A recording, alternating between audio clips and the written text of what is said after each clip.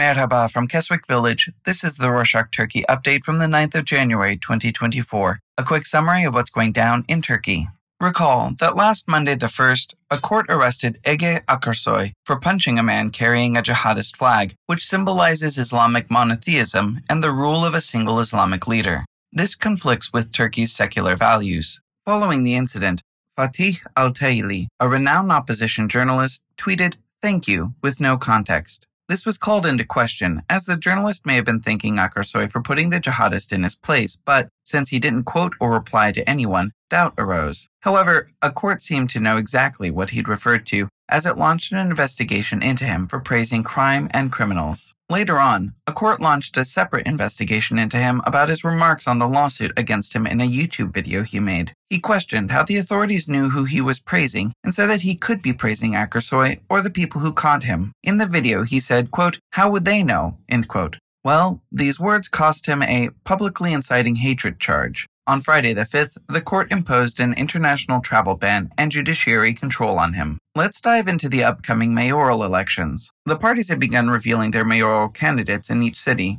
One of the opposition parties, the Republican People's Party, had previously stated that Ekrem İmamoğlu and Mansur Yavaş, the current mayors of Istanbul and Ankara, would run for a second term. Both candidates have widespread popularity, making it challenging for the ruling Justice and Development Party, or AKP, to present candidates matching their public appeal. On Sunday the 7th, President Erdogan announced that Murat Kurum, an AKP deputy and former urbanization minister, will run for the Istanbul municipality mayorship. He also revealed the provincial mayoral candidates for 25 other provinces. Among those, perhaps the one that received the most attention was Eskişehir's city candidate, Nebi Hatipoğlu, who recently switched from the nationalist opposition Good Party to the AKP. Erdogan has yet to unveil the mayoral candidate for Ankara, but he said that he would make the announcement on the 15th of January. Some updates on the Constitutional Court versus the Court of Cassation drama. The Court of Cassation has recently rejected the Constitutional Court's second ruling regarding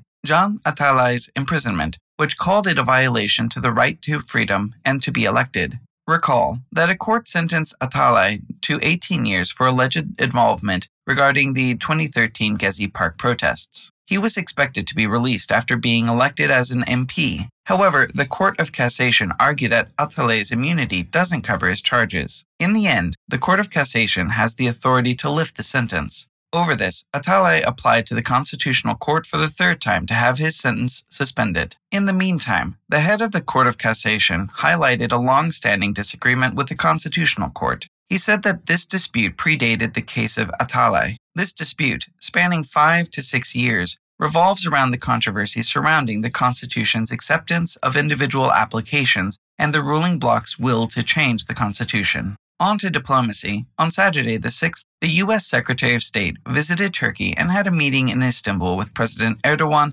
and Foreign Minister Hakan Fidan. The trio talked about the situation in Gaza and Sweden's NATO accession.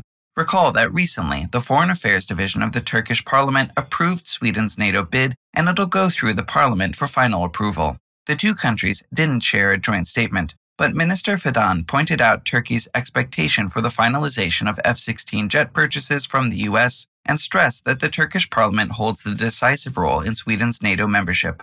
Back to the Court of Cassation. On Friday the 5th, Daily Hurriyet reported that the chief public prosecutor of the Court of Cassation suggested bringing back the death penalty for femicides. He said that the current most severe punishment for femicide is aggravated life imprisonment, but he believes it's ineffective as a deterrent. He believes that certain crimes, such as brutally murdering a pregnant woman, should warrant the death penalty instead of an aggravated life sentence. Back in 2004, Turkey abolished the death penalty as part of its efforts to align with the European Union standards. On Thursday the 4th, Hüseyin Çaksen, a medical professor at a university, sparked controversy for his non-scientific take on a medical condition in an academic publication.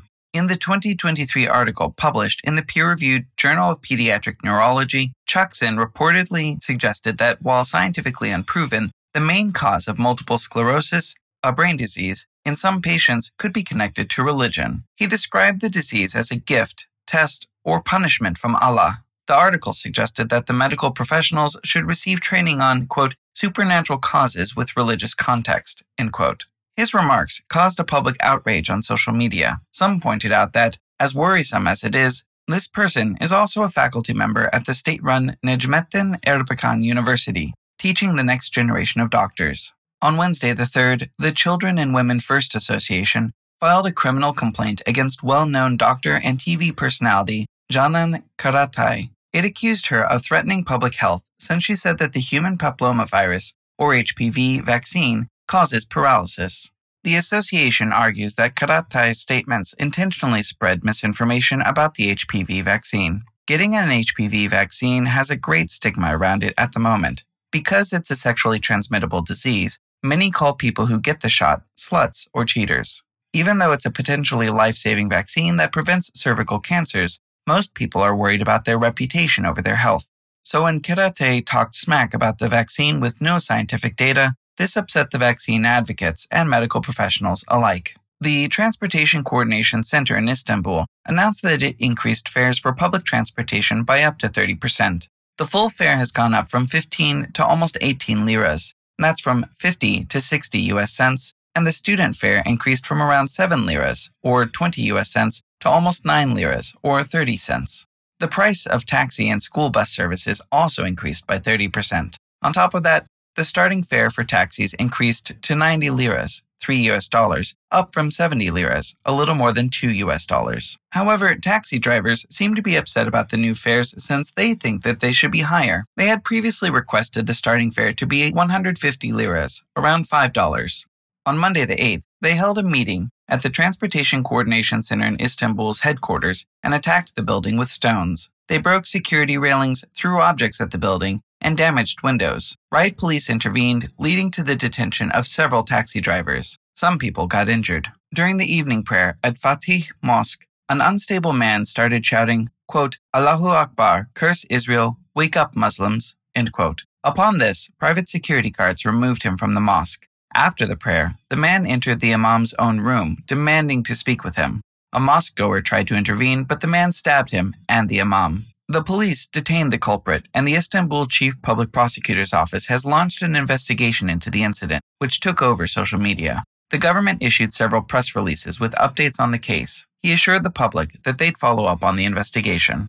And that's it for this week. It is the second week of the year, and you still haven't told your friends about us? How do you sleep at night? Remember, you can help us financially with the link in the show notes. Hoşça kalın.